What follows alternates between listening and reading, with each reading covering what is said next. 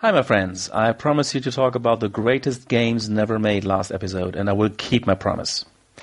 Some of you might remember the old Ares magazine, which was first published by SBI as a kind of fantasy SF gaming offspring of the magazine's Strategy and Tactics, then later taken over by TSR to be run into the ground like a Tellurian Spacehawk driller.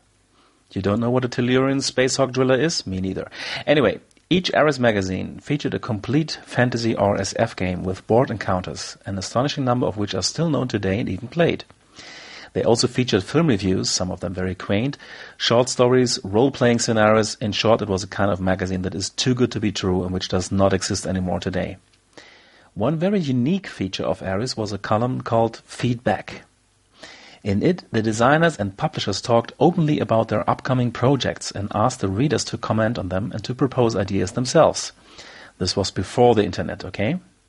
Many of these games' ideas were never really realized, but this was the time of the advent of computer games, and it looked like board gaming would die out soon anyway.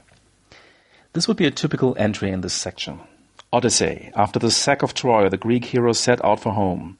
Athena and Poseidon, however, were angry at the Greeks for having failed to offer proper sacrifice and for violating Cassandra, and so smashed the fleet with storms. Thus began a series of adventures for various heroes, the toils of Ulysses being among the most famous. Using a variation of the paragraph story system, this would be a game for 1 to 6 players. Each would take the role of a hero: Ulysses, Agamemnon, Menelaus, Nestor, Ajax, and the Trojan Aeneas, and lead a fleet back to the homeland. Of course, the way is fraught with peril. Scylla and Charybdis, sirens, cyclops, angry gods and goddesses, among others. The goal of each player is to return home safely, or if that is impossible, to set up a new homeland in a foreign land. Odyssey would contain a 17-inch by 22-inch map of the Mediterranean, 200 counters to represent heroes, fleets, and various deities and dangers, and rules using the paragraph story game system to sell for $12. Sounds like a fascinating game, doesn't it? Especially the price tag. Or take this one. Crypt of the Elder Gods. Intrepid explorer Neville Kensington Smythe stood in front of the long-lost tomb of the Andaris, the fabled race which preceded even the venerable Watusi. "Kemosabe, do not enter, I beg you," pleaded his loyal native bearer. "There is great and evil juju waiting to kill even those protected by the Great White Father if you enter there." "Nonsense, old bean," retorted his fearless leader. "Damned if I believe all this rubbish about ancient spooks." The reader need only have seen one of innumerable Hollywood documentaries to know the sad fate of Mr. Kensington Smythe. The Crypt of the Elder Gods is a role-playing adventure game in which the players are explorers seeking to gain the riches of long-lost races and the favors of the surprisingly nubile high priestesses. The players know that they must seek the favor of the good gods who will grant them objects of power with which to combat the minions of the evil elder gods. If they succeed against the supernatural terrors and the mundane perils of the jungle, they shall return in glory to Old England. A player's performance is rated according to the glory, riches, and love or respect he garners, or undying agony 1,000 times worse than death. Hey, this is a theme which has never been used in a game. Wow. And this one hasn't been used as well.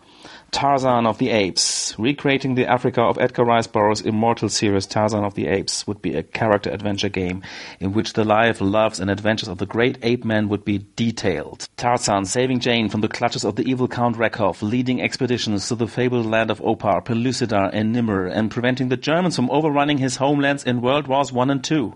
Each major character would have a card or tile with individual characteristics, and the other playing pieces would represent animals, friend or foe of Tarzan, tribes, expedition members, and soldiers.